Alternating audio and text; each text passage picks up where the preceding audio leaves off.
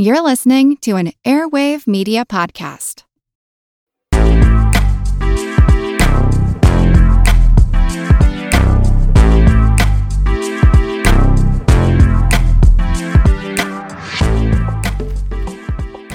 Welcome to Unbiased Science, where we bring scientific method to the madness. We're your hosts, Dr. Jessica Steyer and Dr. Andrea Love.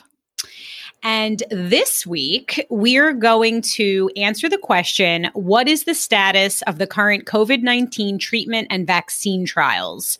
So to break the ice a little bit before we get into this topic, which does get a little technical and science-y, why don't we do a little this or that icebreaker? And okay, so Andrea, I know we were bantering a little bit before we actually hit record that, you say you're a little indecisive. So I hope this isn't too painful for you. But okay, so while you're walking, do you prefer music or podcasts? Oh, that's tough. I would say these days I've been doing a lot of podcasts. Since I've been recovering from my hamstring injury, I've been doing a little bit more walking than running. And I find podcasts to be a little bit more relaxing. I have the same answer. It definitely used to be music for me, but now I'm all about podcasts. Fun fact, I cannot listen to our podcast. Really? I hate the sound of my voice and my anxious cackle. I can't do it. So I feel that way about my voice. No, absolutely not. No. So I stick to my true crime. And I don't know if do you know Office Ladies, Andrea? Do you know No. the Pam and Angela from The Office? Oh, yes. It's like my favorite show of all time. So anyway, so they're going through episodes and giving a little behind the scenes. So love that. Oh, that's cool. Okay, next. What's worse, laundry or dishes? Oh, definitely dishes, without a doubt. My first 3 apartments that I lived in had no dishwasher, and I swore when I got out of grad school and got a real apartment, the first non-negotiable was a dishwasher. That is so funny. I love doing the dishes.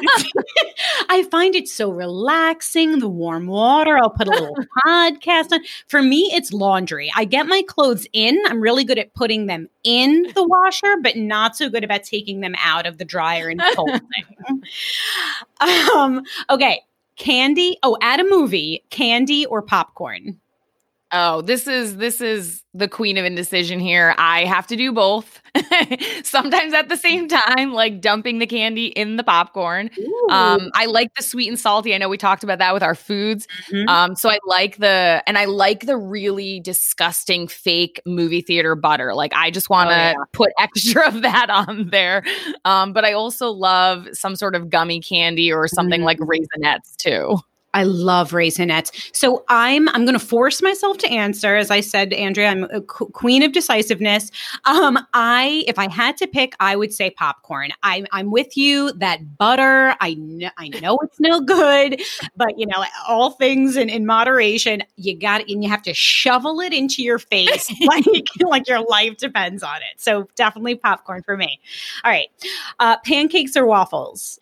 Oh, I'm really picky about my pancakes. I don't like most restaurant pancakes. For some reason, the batter is not what I'm used to. So I'd probably have to say waffles. But the caveat is I'm a New England girl. It has to be real maple syrup on both. I will never eat fake maple syrup. Oh, yum. Oh, there's nothing like real maple syrup.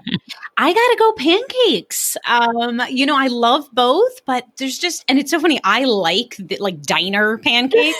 So don't judge me, but yeah, good buttermilk pancake. Yum. All right. Last one. And this is my favorite, beer or wine. Oh, that's a tough decision. I haven't been drinking a lot of alcohol these days for a medical issue, just to limit dehydration. But I would have to say beer, just because there tends to be more variety. We've been really into gozas and sour beers, and there's a lot of new craft breweries coming up with fun varieties to try. Okay, so we are definitely on the same page here. I do love a glass of red wine. However, I'm super into beers, and I love sours. And by the way, gozes, I definitely have been mispronouncing that. I don't know how many people I said like ghosts or whatever. I don't know how I've been mispronouncing that. Hate hoppy beers, love my sours. So Same. I am not into IPAs at all. Ugh, gross. They taste like flowers. I don't like it at all. All right. Well, we got through the fun stuff. I guess this is still fun too. Fun for us. I hope it's fun for our listeners. But let's do a little recap of last week's episode. We covered research studies and research design. So we started things off with a primer on how research studies work and the factors that strengthen and weaken the validity of a study. So we set the stage with the discussion of the counterfactual that guides the selection of study design. You did a really great, you talked about how research is hypothesis driven and how it seeks to address specific measurable questions. Then we talked a little bit about observational versus experimental studies. And we spent some time talking about randomized controlled trials, RCTs, and the characteristics that strengthen our ability to draw causal conclusions. And then we talked a bit about clinical trials and their many phases, and that set the stage for today's episode, which applies the concept of these different research studies and clinical trials to the ongoing efforts to find treatments and vaccines for COVID-19. And everybody wants to know where we stand with these treatments and vaccines. I know, we all have COVID burnout. We're ready for this to go away, but as we'll talk about today, that's not happening so quickly. But some promising research that's underway. So I know we'll talk a lot about that. So let's just do a quick refresher on the different phases of clinical trials, and we talked about this in last week's episode. So Phase 1 is primarily looking for safety and the best dosage, usually lasts several months, and we're trying to figure out the highest dose that can be safely given. Usually participants are paid for Phase 1, and about 70% of drugs and treatments move on from this phase. Phase 2, we're looking for efficacy and side effects in people with the disease and condition. And this phase usually lasts several months to 2 years. About 33% of drugs and treatments move on from Phase 2. Next, Phase 3, we're looking at efficacy and adverse events. So these typically are conducted among thousands of individuals. They typically last years, usually about 1 to 4 years, and about 25 to 30% of drugs move on to FDA review from Phase 3. Anything to add, Andrea? No, I think that was a great summary. I think it's really relevant to the COVID vaccine trials, which we're going to jump into in just a second. One thing I just want to emphasize is that, the typical pipeline for clinical trials has obviously been accelerated in the case of a search for COVID-19 vaccines and also treatments. And that can bring with it some challenges because some of these, especially in Phase 3, where they're often conducted for years, we might not see some of these adverse effects or, changes in efficacy until that duration. So I would expect, even if we're accelerating Phase 3 review and approval of some of these candidates, that there will be confirmatory studies or retrospective studies kind of as an ongoing effort to improve and review the potential vaccines and treatments that are approved. So are you able to give us a rundown? What is the status of these different vaccine trials? Can you give us a little update? Yeah, definitely. So as we mentioned last week and just did a really great job of kind of summarizing the 3 phases of clinical trials, there's also the preclinical phase, which is the lab research kind of to develop the technology and kind of ensure that, say, it inhibits, virus infection in cell culture or in animals. There's up to over 100 of those still in preclinical phases. So many of those may actually move through the clinical trial pipeline as time progresses. So this obviously is a very dynamic situation, but the current status where we stand is there's 11 vaccine candidates that are in Phase 3. There's 14 vaccine candidates that are in Phase 2. And there's 35 35 candidates that are in phase 1.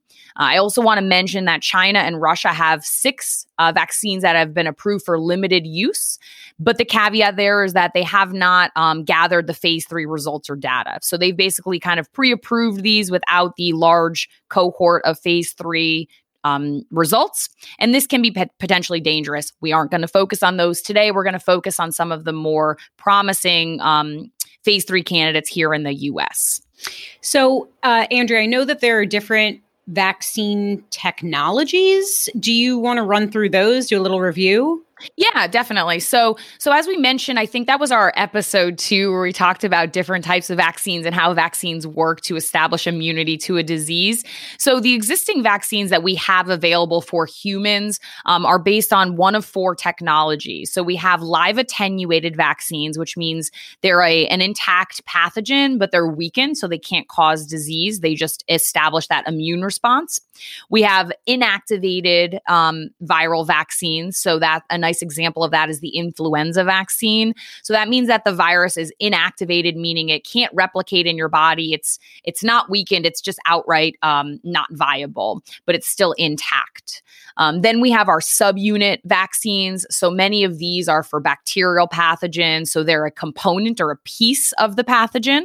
And by injecting those, you're able to mimic enough of the pathogen to stimulate that immune response. And then the last type that currently exists are toxoid vaccines. So these are for diseases that the symptoms are caused by a toxin.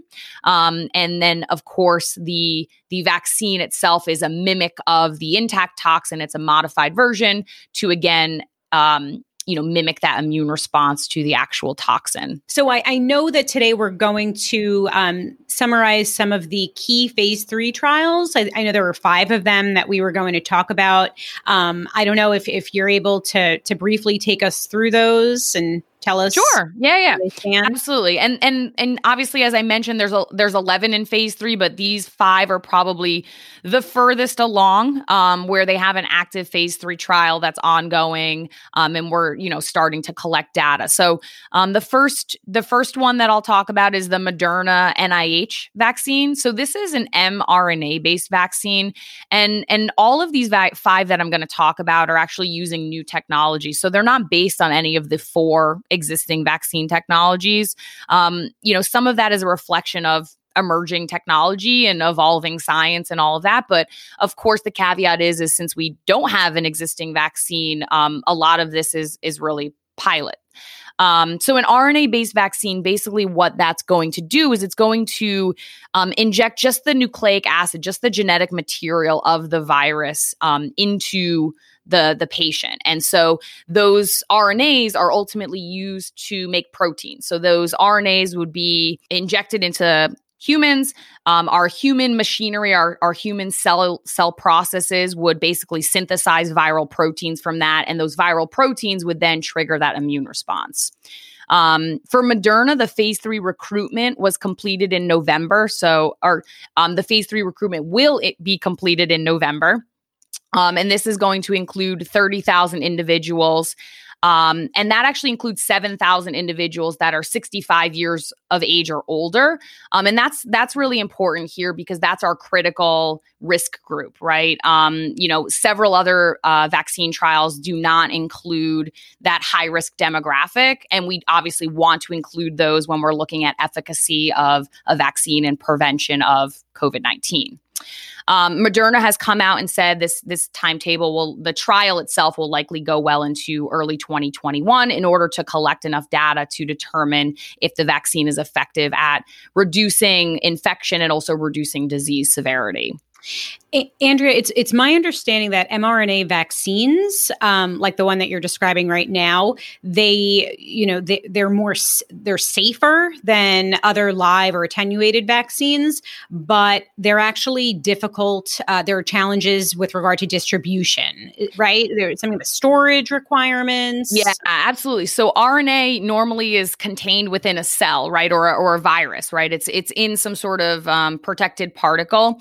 RNA mRNA by itself is very unstable. It degrades very quickly. And so it needs to be kept at minus 80 Celsius. So these are going to be kind of deep cryo freezers in order to preserve it. So, here in the US, it's going to be probably relatively easy to transfer. We have dry ice or liquid nitrogen, transport. But for some other developing nations or things like that, it may be very difficult to get them distribution of this type of vaccine. I think that that's so important for people to realize that, yes, these trials where we're moving forward full steam ahead, trying to, make headway with these trials. But even let's say there is a successful vaccine candidate, we haven't even gotten to the point of thinking about distribution. So it's Absolutely. not like, it hits the market and we're all suddenly protected from COVID. Right. Totally. And that's not even mentioning, manufacturing capacity and things like that. Right. Absolutely. Okay. Yeah. Sorry. Go. Next on the list, I think. All right. So the next one is actually, somewhat relevant because this is the Pfizer BioNTech and Fosun vaccine. So this is actually also an mRNA-based vaccine. So similar in methodology and technology as the Moderna candidate, where it's using these RNA particles that would be converted into viral proteins once injected, and then that would elicit that immune response. In September, they expanded the trial to 43,000 participants, and this one also included children as young as 12 years old, and this happens to be the first COVID-19 vaccine trial to do that. So that's really important as well, because obviously there's been a lot of chatter about, what's the risk with regard to children, not only disease in children, but also serving as potential vectors for higher risk demographics. And we also don't know the long-term consequences of children surviving this illness. So initially, Pfizer was pretty aggressive about their timeline. Actually, they had a press release as of October 27th. So that was on Tuesday of last week.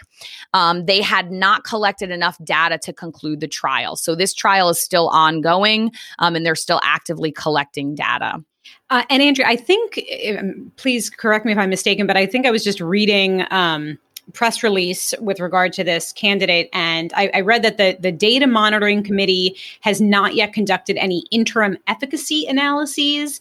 And I guess there are some interim efficacy analysis that's been encouraging, and that Pfizer is planning to apply for an emergency use application after it generates 2 months of safety data on half of participants, which is on track to occur the third week of November.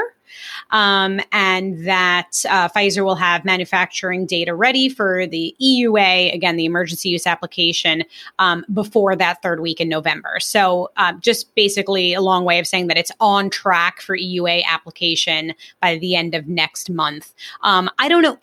What does that mean? Like, can you tell us what exactly that means? Like EUA, the emergency use application? Yeah. So EUA, or emergency use authorization by the FDA, is basically you're accelerating the formal FDA approval status. And this is something that we saw with a lot of the COVID tests as well, where generally it goes through a series of review processes. You have a large cohort of data, and it has very stringent requirements. That's going to lead to your kind of formal FDA review, which is really where a phase 3 trial completes. And then during that phase 4 that we talked about last week, there's ongoing review and kind of retrospective data revision as people are kind of consuming the treatment in question.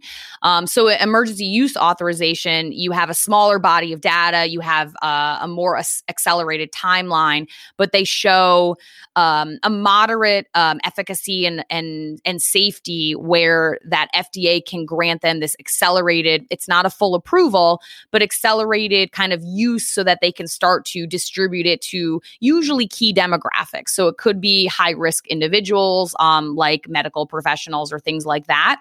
And it would have very strict verbiage that would go along with it. And that would also continue side by side with ongoing review of the phase 3 trial data, with the hopes that it would ultimately lead to full FDA approval. That is really, really helpful. And sorry, I think I misspoke before I said emergency use application, but it was an application for emergency use use authorization. I just had There's to a correct lot of that. acronyms. Yes. Okay. Sorry. Take us to the next candidate. Okay. So the next candidate is the Johnson & Johnson Beth Israel trial. And this is a different technology. It uses a vector called adenovirus. So it's an adenovirus vector vaccine.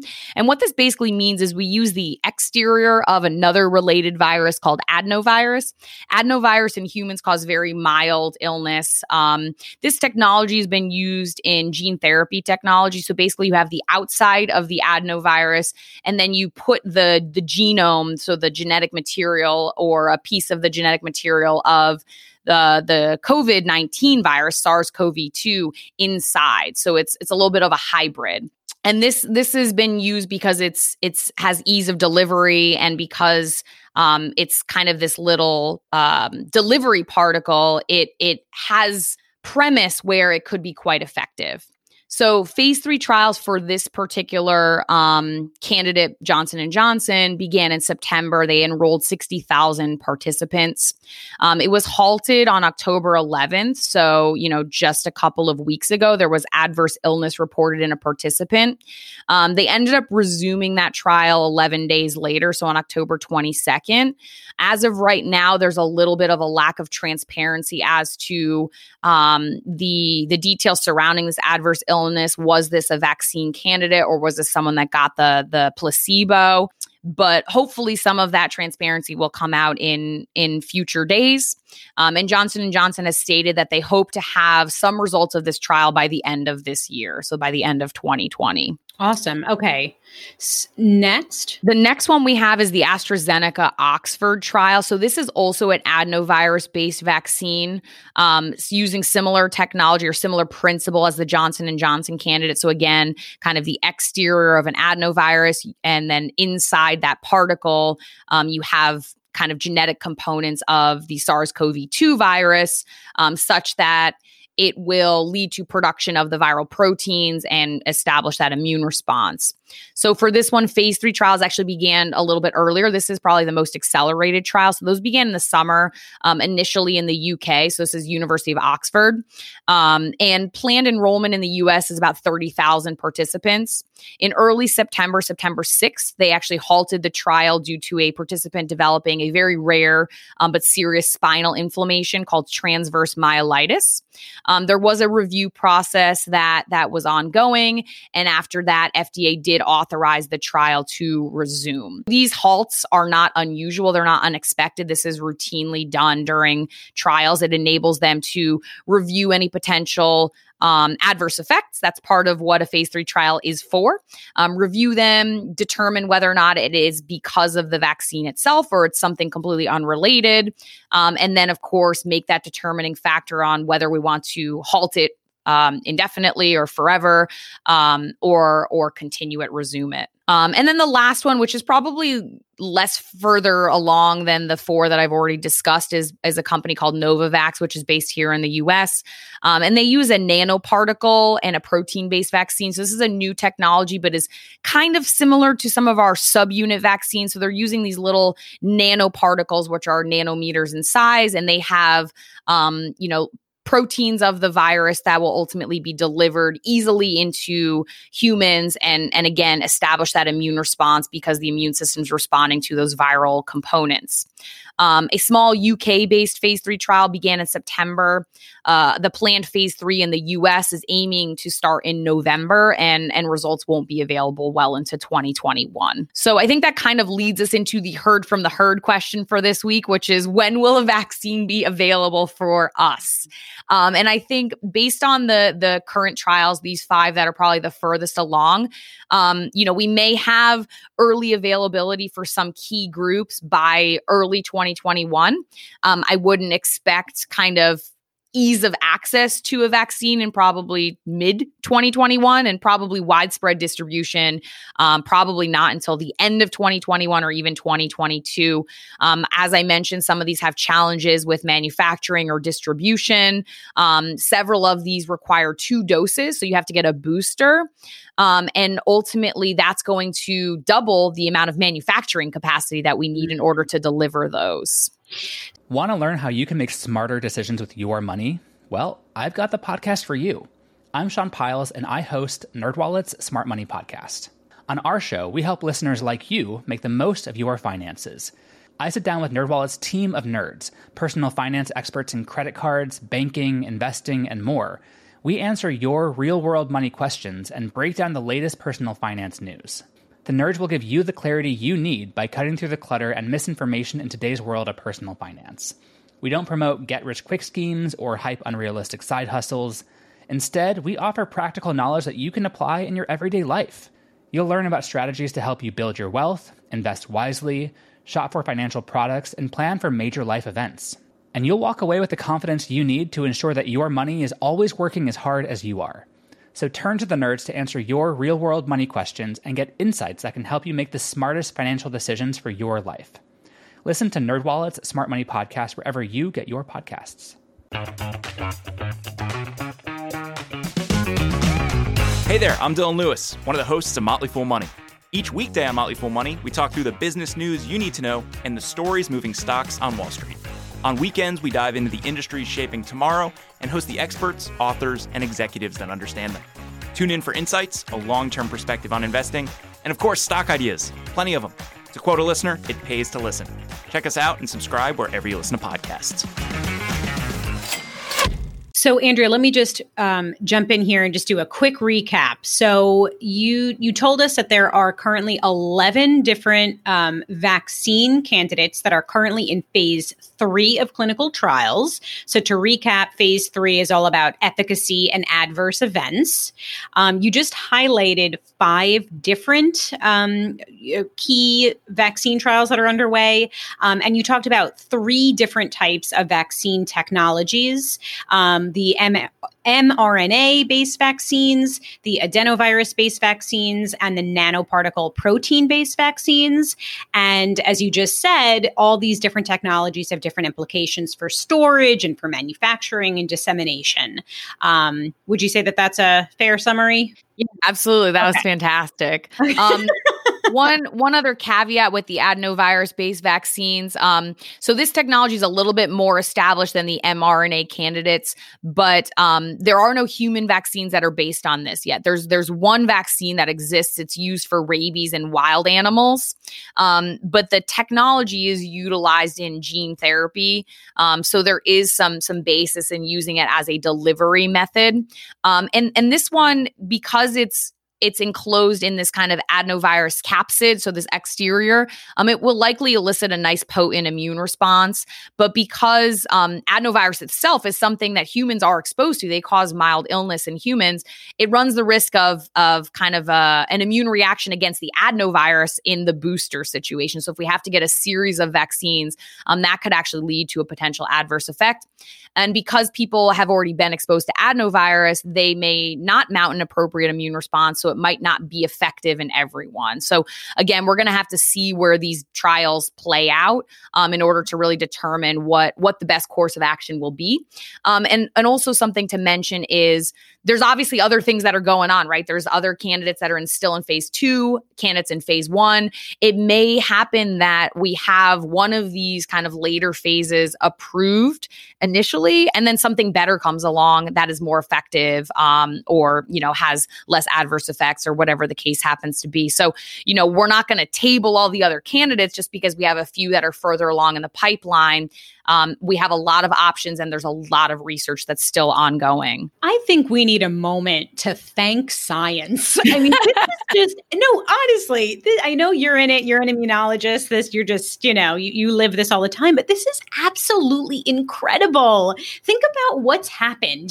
We had this new virus. We have a global pandemic that started earlier this year. And look, like the whole world is scrambling to try to come up with a vaccine and possible treatments and cures. I think it's absolutely incredible. That's it. Yeah, I just have to give props to it's really remarkable. We have creative minds around the world that are just, so intelligent, so insightful. We've obviously been fortunate to base a lot of these studies off of existing technologies, off of existing research. So really the whole body of evidence, a body of science that, has proceeded throughout history is really kind of, enabling us to develop these things much more quickly with higher safety. And that kind of leads us into a new vaccine trial. So as I mentioned, phase 3 trials take a long time. So you have to have your group of vaccinated people. You have to have your group of placebo, so mock vaccinated people. And then you have to let them exist in the world, and then compare who gets infected, who doesn't, what severity of illness is amongst the groups. And this takes some time. So typically these trials are years long, and we're trying to accelerate these by enrolling lots of people, but it still takes time, right? So there's a controversial trial that may or may not happen called a vaccine challenge trial.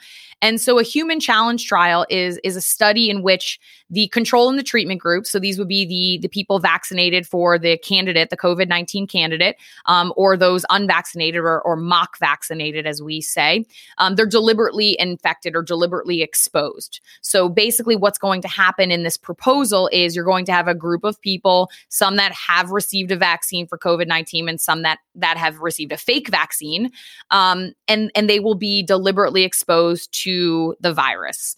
And this study is currently planned to be conducted in London. It's currently ongoing or undergoing review by their version of FDA. It's called the UK Medicines and Healthcare Regulatory Agency. It has not been approved yet, but if it is approved, this trial would begin in January of 2021. There's been so much chatter about this. There was an article published in Nature on October 20th, and the headline is "Dozens to be deliberately infected with coronavirus in UK human challenge trial." So I think, there are scientists on both sides of this, right? Proponents of challenge trials have argued, as you said, that they could be run, safely and ethically, and that they have such potential to quickly identify, to really move things along faster, to help us identify effective vaccines, and that the benefit outweighs the low risk to participants. But then, of course, you have others who are saying, raising all kinds of questions about the safety and value, and pointing out that large-scale efficacy trials involving tens of thousands of people are expected to deliver results on several vaccine candidates soon.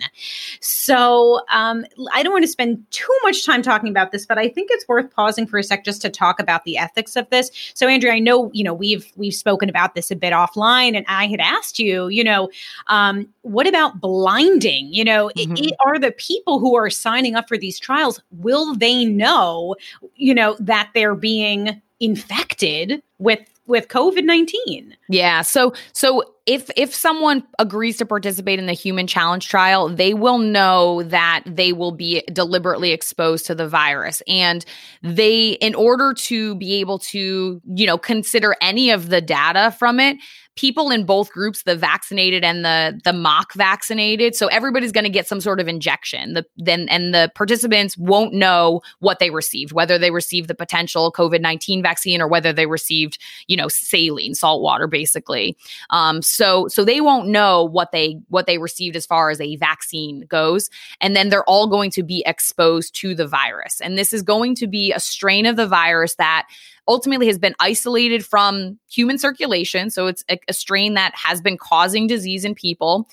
It will be slightly modified in the lab, so slightly weakened through a series of processes that we do in the lab, but it will still be infectious and it will still cause disease.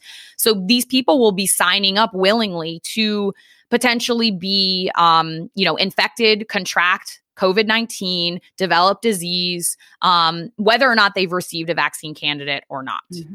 So to recap, you're going to have two groups of people, half or whatever, who will have received the actual vaccine candidate, and then the other half will have received placebo, and all of them will be exposed to COVID. So there are going to be people who did not get the vaccine candidate who are exposed.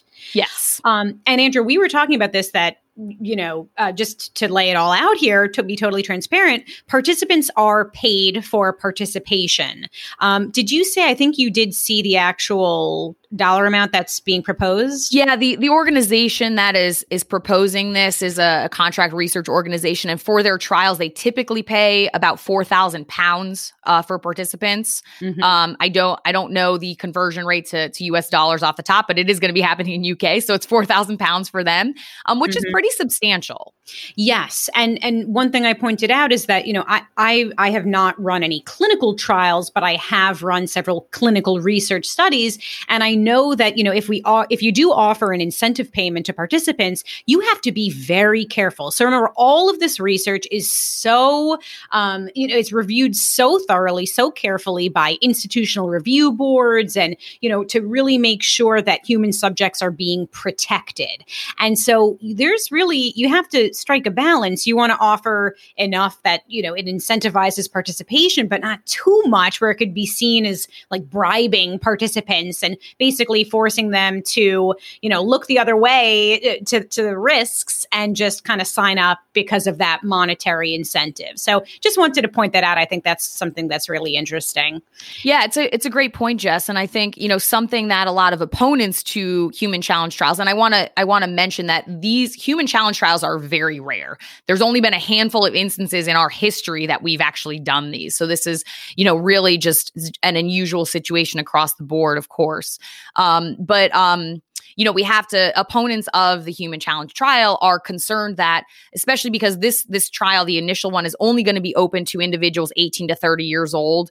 There's obviously not going to be any of your high risk demographics. They're going to kind of try and control and reduce the symptom severity once someone tests positive for the virus and things like that. But that age demographic, we don't want them to be cavalier, right? We don't want them to be going in and saying, oh, well, I'm young and healthy.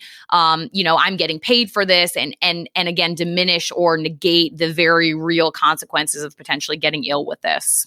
Absolutely. And let's just reiterate for all the listeners that this is just something that's being proposed. It has not yet been approved. And I know we were wondering, this is something that's being proposed in the UK.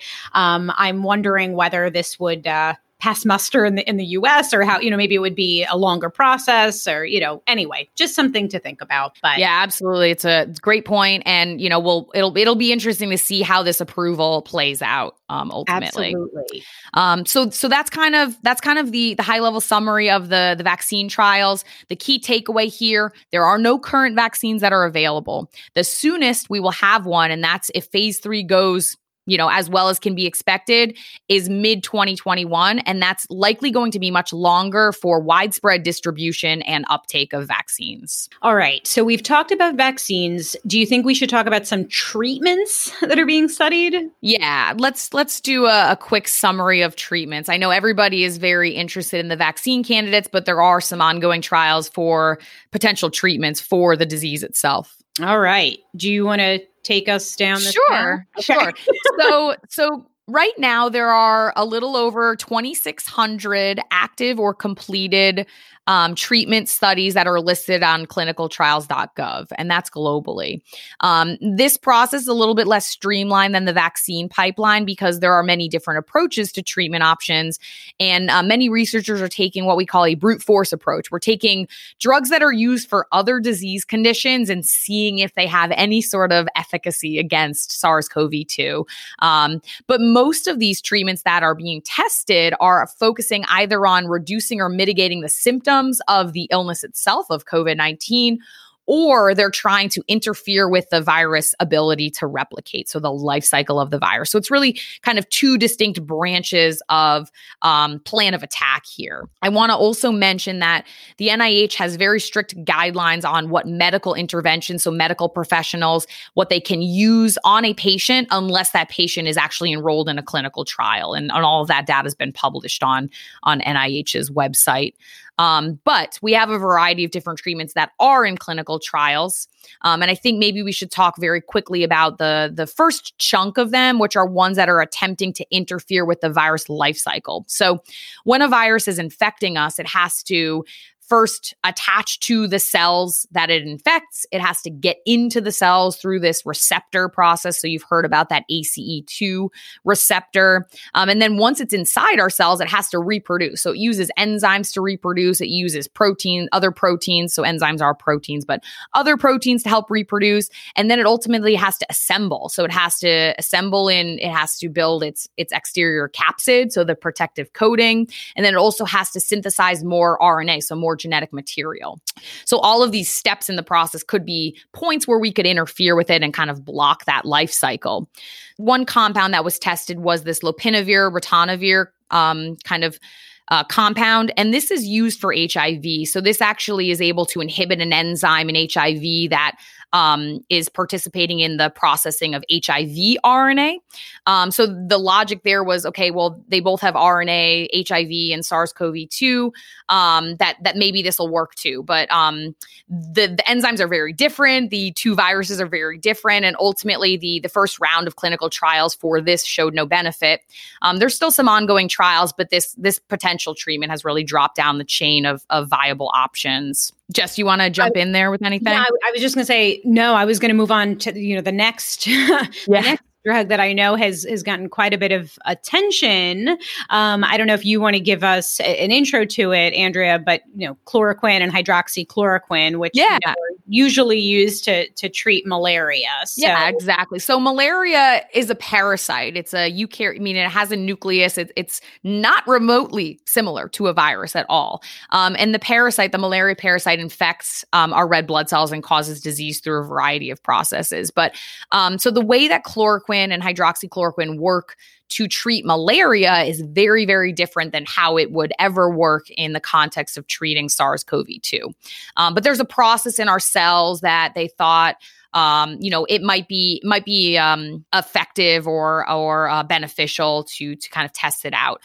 In the case of SARS-CoV-2, this particular step or this particular compartment in our cells is really not required for viral replication.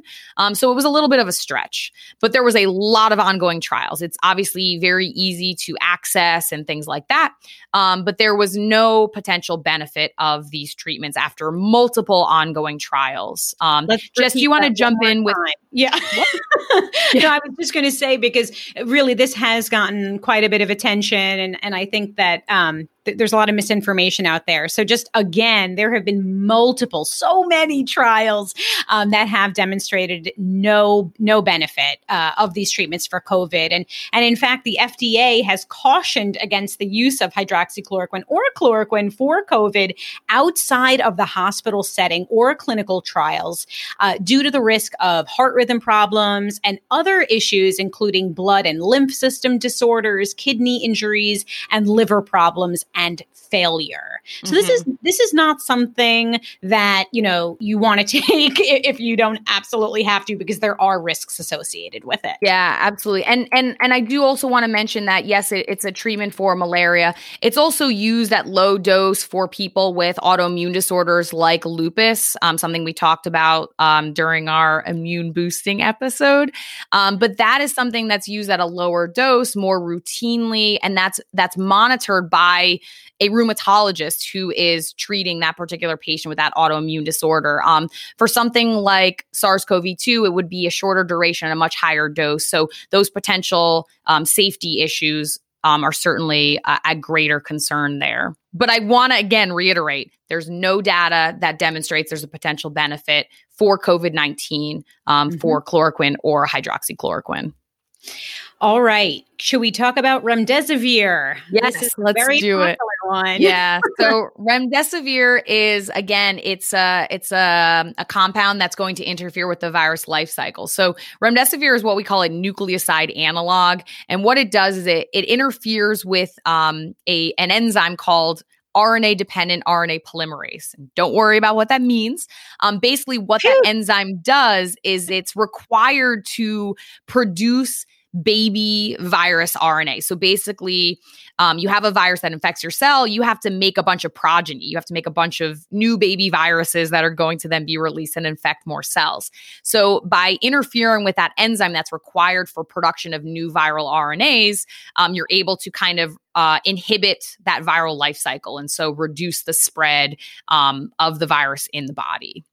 Now, this compound is the only treatment that now has FDA approval, actually, as of last week. Now, it is approved for limited use only. So the caveats are it is the first and only fully FDA approved drug for treating COVID-19. The FDA approval is limited to patients 12 years of or older, 88 pounds or heavier, and only in hospitalized patients. Jess, do you want to, let's chat a little bit about some of the clinical trial data, I think? Yeah, for sure. I think it's worth mentioning that remdesivir was previously shown to have some effect against SARS, MERS, and Ebola in cell and animal models. And there was a recent in vitro study. And again, in vitro studies are done in petri dishes or test tubes rather than in animals or humans. And in that in vitro study, remdesivir prevented human cells from being infected with the SARS-CoV-2 virus that causes COVID. I know we also wanted to talk about, there was a recent study published in the New England Journal of Medicine. So there was a study of a little over 1,000 patients, and this was conducted by the National Institute of Allergy and Infectious Diseases. And they released some results in April and then later published in NEJM that found that remdesivir reduced the median time that it took a patient to recover from 15 days to 11 days with a 10-day course of treatment.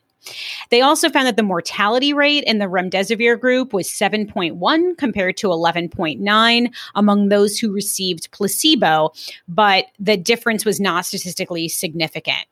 Can I jump in really quick? Yeah. So this body of data was a lot of what led to the FDA approval. And what I find particularly interesting, so they were looking at different disease severity scores of hospitalized patients. And something interesting here is though we did see a modest reduction in mortality rate when we pooled everybody. The reason it's not statistically significant is because there was considerable variability depending on disease severity. And in that same study, there was no benefit of using remdesivir in patients who were either on mechanical ventilation or on ECMO, which is essentially cardiac bypass, which is an artificial method of circulating and oxygenating blood. So what that basically means is that in the most critically ill patients, there was no benefit of using remdesivir. There was another study done in patients who were less sick that also found that remdesivir led patients to improve more than placebo when it was given for 5 days, but not when it was given for 10. But I think it's worth mentioning that not all remdesivir studies have been promising. So in October, there was a large randomized study from the World Health Organization that found that remdesivir had little or no effect on death rate in hospitalized patients with COVID. And the death rate was about 11%, regardless of whether patients got remdesivir or not. And also worth mentioning that these results have not yet been peer reviewed. So some conflicting evidence there. Yeah, absolutely. One other thing I think we have to talk about is that, well, two things. First of all, remdesivir is not like a pill that you could take at home, right? It's something that has to be administered intravenously. And it's also very expensive and not widely available. Even if you have insurance coverage, it's thousands of dollars for treatment using remdesivir. Yeah, and they just published the cost information. So for all governments in the developed world, including the U.S. government's Indian Health Services and the VA, the drug will cost $2,340 for a 5-day course. U.S. insurers, in addition to Medicare and Medicaid, will pay 33% more, so a little over $3,000. And then, yes, there are countries in the developing world that will get the drug at greatly reduced prices through generics. But again, we're talking $2,000 to $3,000 even with insurance, right. And that's very cost prohibitive. Yeah, I mean, I honestly can't even imagine what it would be for the millions of people who don't even have insurance. Absolutely. Okay. Should we move on, Andrea? Yeah. So those are kind of the hot button topics, the hot button treatments for inhibiting the virus itself. The other kind of branch of treatments that we're looking at are ones that are attempting to alleviate symptom severity. And so most of these are what we call immune modulators, meaning they're trying to affect the immune response to the virus. So as you probably recall, many of these very severe cases and the associated pneumonia caused by the virus can often be linked to a phenomenon called cytokine storm, which basically means our immune cells are responding, at rapid fire. They're producing lots of these inflammatory molecules, and that leads to a lot of inflammation, a lot of swelling, and a lot of other undesirable consequences. So we have these more generic immune modulators. There's compounds such as tocilizumab and ciltuximab. These inhibit some of these inflammatory cytokine signaling pathways. So one of these is called IL-6. The rationale behind these are due to those COVID severe symptoms exacerbated by the cytokine production. So the logic is if we can reduce some of those levels, that might help reduce illness severity. The jury's still out on the efficacy of some of these, and NIH has very clear guidelines as to when to use these in the context of a clinical trial. We have other generic immune modulators such as steroids. So one of the ones that we've heard a lot about is dexamethasone. And these are not indicated for treatment in mild cases. So these are only indicated for patients that are receiving oxygen, supplemental oxygen, or receiving a mechanical ventilation. Steroids, generally speaking, reduce global immune responses. They're immunosuppressive. And so in some cases, they're not indicated because if you suppress your immune system, they can actually make you more likely to get other infections as a result. And the other thing to consider is steroids act globally in the body. So they have quite significant widespread effects. They do inhibit the production of those cytokines and they reduce inflammation. They also induce cell death in some of these white blood cells, some of these immune cells. But they also affect a wide variety of our gene expression, which can sometimes be very, very detrimental. So we don't want to take these too lightly. Jess, you want to talk a little bit more about dexamethasone? I do, but before then, I want you to take a brain break, and I want to ask you, have you ever seen the movie Empire Records? There's a reason I'm asking. No? I don't think I have. I mean, it sounds familiar, but I don't think I actually saw it. So in the, the little outline that we put together for today's episode, you've been abbreviating dexamethasone as Dexy. And I was hysterically laughing because there's a line in that movie, "Oh, Rexy, you're so sexy." And I was just thinking about it anyway. Sorry. I'm hoping that someone listening knows what I'm talking about right now. I'm going to have to watch the movie now. But okay, so dexamethasone is as Andrea said, it's a common steroid medication. It's been used for many years to treat various health conditions. There have been some studies done that have shown some promise. So there was a study done that found that there was a lower death rate at day 28 among 2,000 hospitalized patients with COVID who got a low daily dose of dexamethasone, either by mouth or by IV, compared to about 4,000 patients who did not get it. So 23% versus 26% respectively, and that the difference was significant. It seems that it's most helpful for patients who were on a ventilator or needed extra oxygen, but we've not seen that same benefit for those with less severe symptoms. Yeah. So again, very, very moderate effects. Statistically, that 23% versus 26% is significant. But again, if you look at it, it doesn't look, super, dramatic.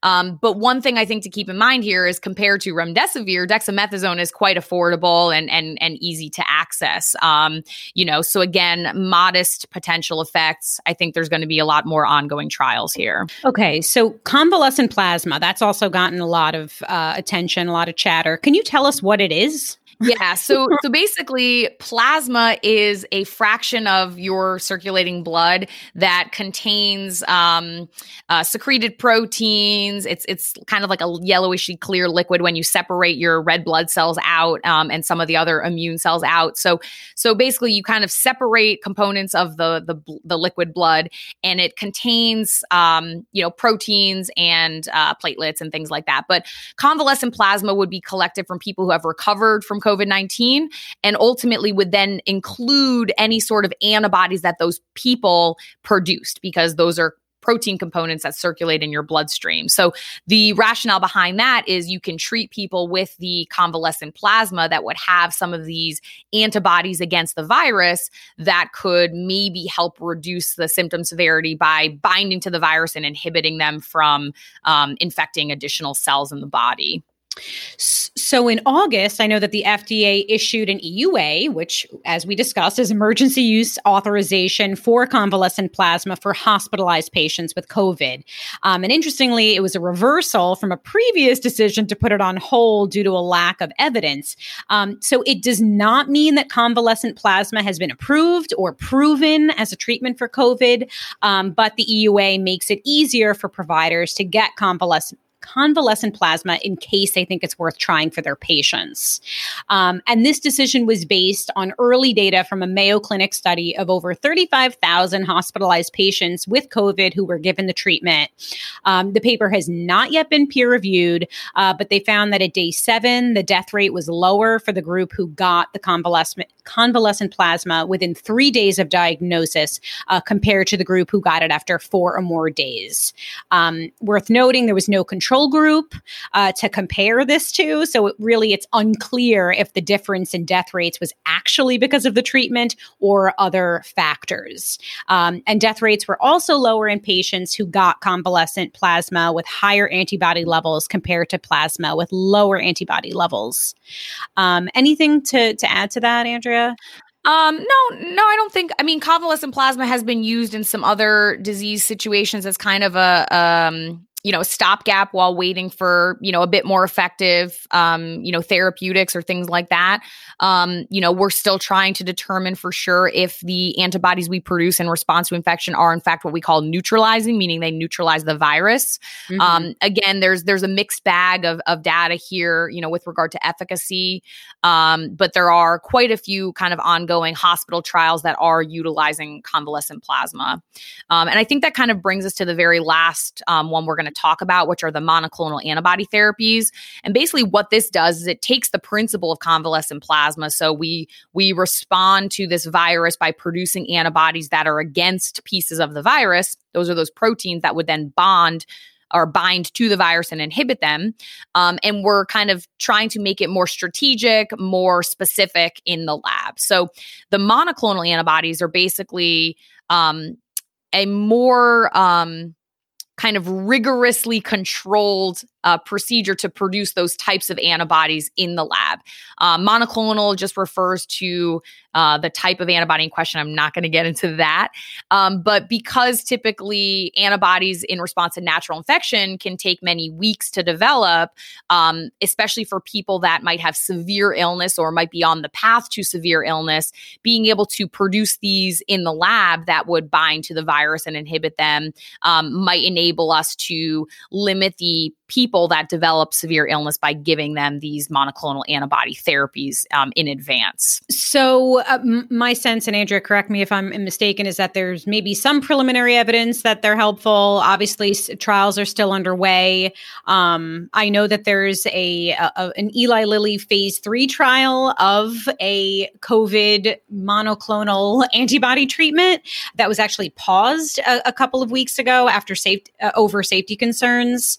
And that particular trial, the ACTIV-3 trial, is testing monoclonal antibody in combination with remdesivir, and it's just one of several ongoing trials designed to accelerate the development of vaccine treatments in partnership with pharma companies. And I think for me, this just really drives home why we have to wait. I know we're all growing a bit impatient, but we really have to wait for clinical data from studies before we can tout any of these things as a cure. Yeah, absolutely. And two of the ones of monoclonal antibody therapies that you probably heard about. There's another one from Eli Lilly, and then also Regeneron has.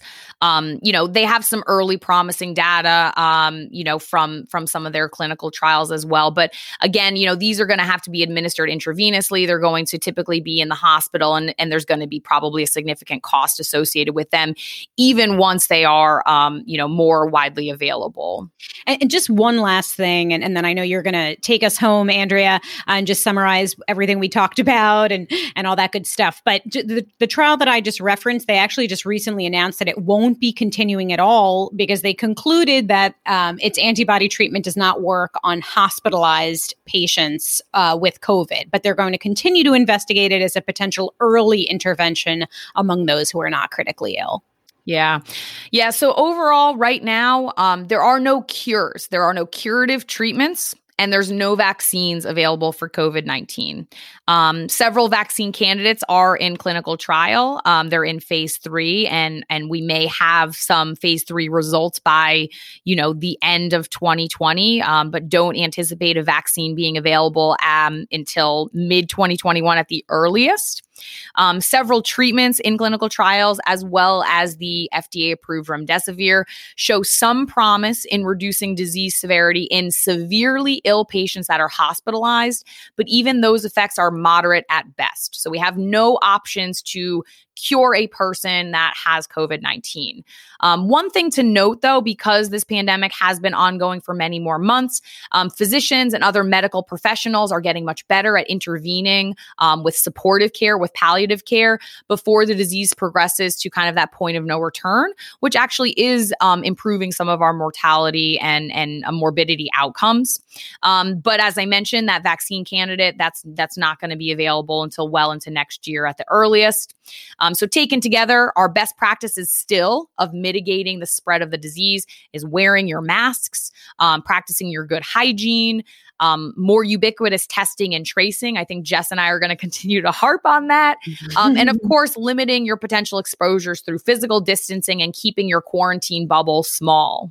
Jess, is there anything you want to add before we wrap up today? No, I am just doing a chef's kiss over here. My public health heart loves that we're focusing on prevention right now because, as you said, we don't have any curative treatments or vaccines at this time. So, do your part. Science takes time, so we all have to be patient. We all have to be responsible. And, I know the masks can be a pain, but they are really helping with disease spread. So thanks for joining us today. We hoped you learned a thing or two. In our next episode, we're going to take a break from COVID-19 vaccines and all of that. And we're going to talk about GMOs. Catch you next time on the pod, your trusted source for no nonsense, just science.